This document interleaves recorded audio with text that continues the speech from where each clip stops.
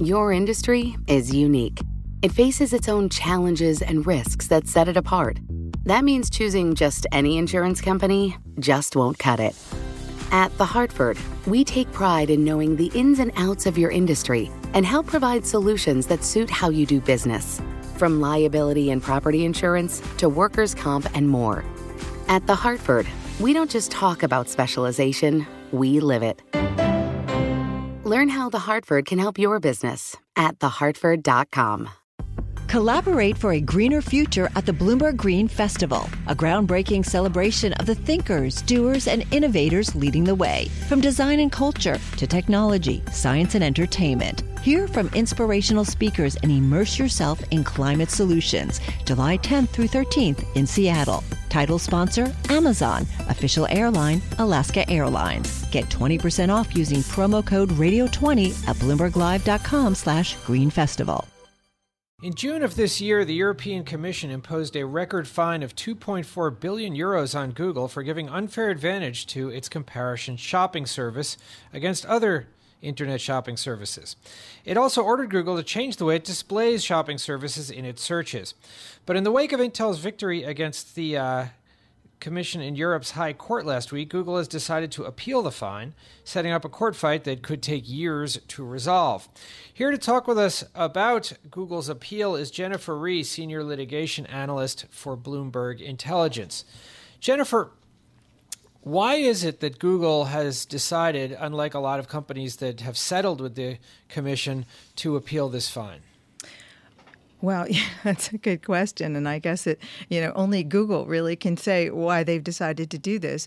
Though it seems with the Intel decision, in a qualified sense, that's kind of good news, I think, for Google, because what it does is it sets up a court precedent in Europe that where a theory of harm is based on foreclosure of competitors, which is the case in both Intel's situation and in Google's situation, that it can't just be taken for granted that that foreclosure is anti-competitive and violates the laws, that an economic analysis needs to be applied and all of the facts and circumstances need to be evaluated to understand whether really that causes harm to markets. Jen, a court spokeswoman said that Google has not asked for an interim order to suspend the EU decision, which means that without an injunction, it's still obligated to pay the fine and comply with other elements of the June ruling. Can you imagine why they decided not to ask for an injunction? Well, that is right. They will have to pay the fine and alter the way their shopping services, comparison shopping services, are displayed.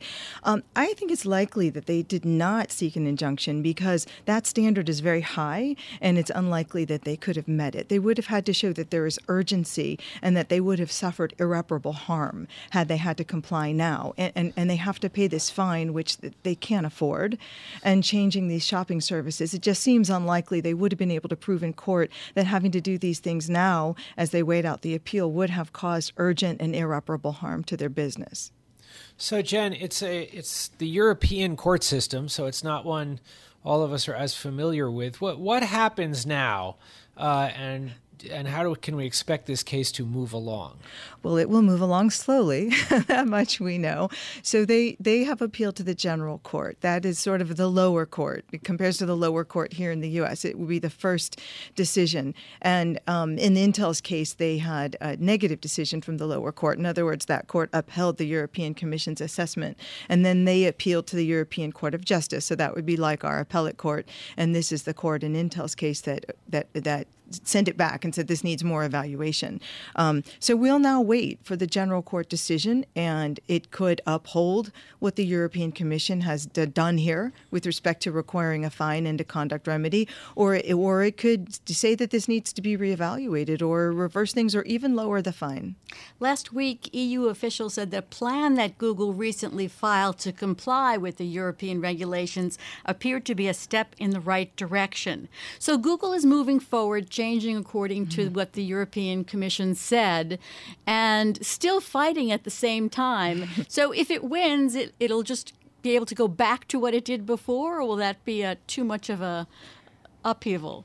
Well, I think that's a lot. we're talking way down the road. It's a lot of speculation, and frankly, technology moves so quickly. These worlds move so quickly. Things could be so different by the time this decision comes out. They have gone ahead because they will be fined quite a lot if they don't make that change to the way they display their shopping services. So I think that's probably part of the reason they've gone ahead, and also because they haven't sought an injunction. Well, Jen, let's dig a little more into what we don't know exactly what they're going to end up arguing, and only really Google knows its reasoning, as you said before. But when you look at the way the European Commission looks at antitrust cases, what do you think they might be arguing when they challenge this? Well, I think they could be arguing a few things. First, that if you look at the totality of the circumstances, that what they're doing here is ultimately pro-competitive or beneficial, or simply doesn't amount to a harm to the market that violates the European rules. For abuse of dominance. That could be one thing. Another could be that as a vertically integrated company, that they don't, where they have the search and they have also the comparison shopping services, that they don't necessarily have an obligation to work with their competitors, that they haven't excluded their competitors completely. The competitors have access and are listed in the Google search results, and that it's not necessarily harmful for Google to be giving favorability to its own products. It seems sort of, I don't know, if Europe is used to having these huge fines and then appeals by these companies that take forever because these the European companies haven't appealed as much. Well, first, I think we have to remember that these huge fines are kind of far and few between. There have been some really huge fines, but the biggest ones since this Google fine was Intel, and that was back in 2009. And that was appealed. Other fines haven't been appealed in the past, but they really are sort of far and few between. There's not a lot of record to go on here. Mm-hmm. Well, Jen, in just about 30 seconds, do you think that a lot of American companies have been critical of the EU? Do you think that this might start a trend of American companies with this and Intel fighting back against the EU? It certainly could be. It certainly could be some push to try to see if through these appeals the courts in Europe come out with decisions that are aligned a bit more with the U.S. approach to antitrust, which is, in this case, in these abuse of dominance cases, is actually quite different. Well, our thanks to Jennifer Rie of Bloomberg Intelligence for being with us today on Bloomberg Law. Your industry is unique. It faces its own challenges and risks that set it apart. That means choosing just any insurance company just won't cut it.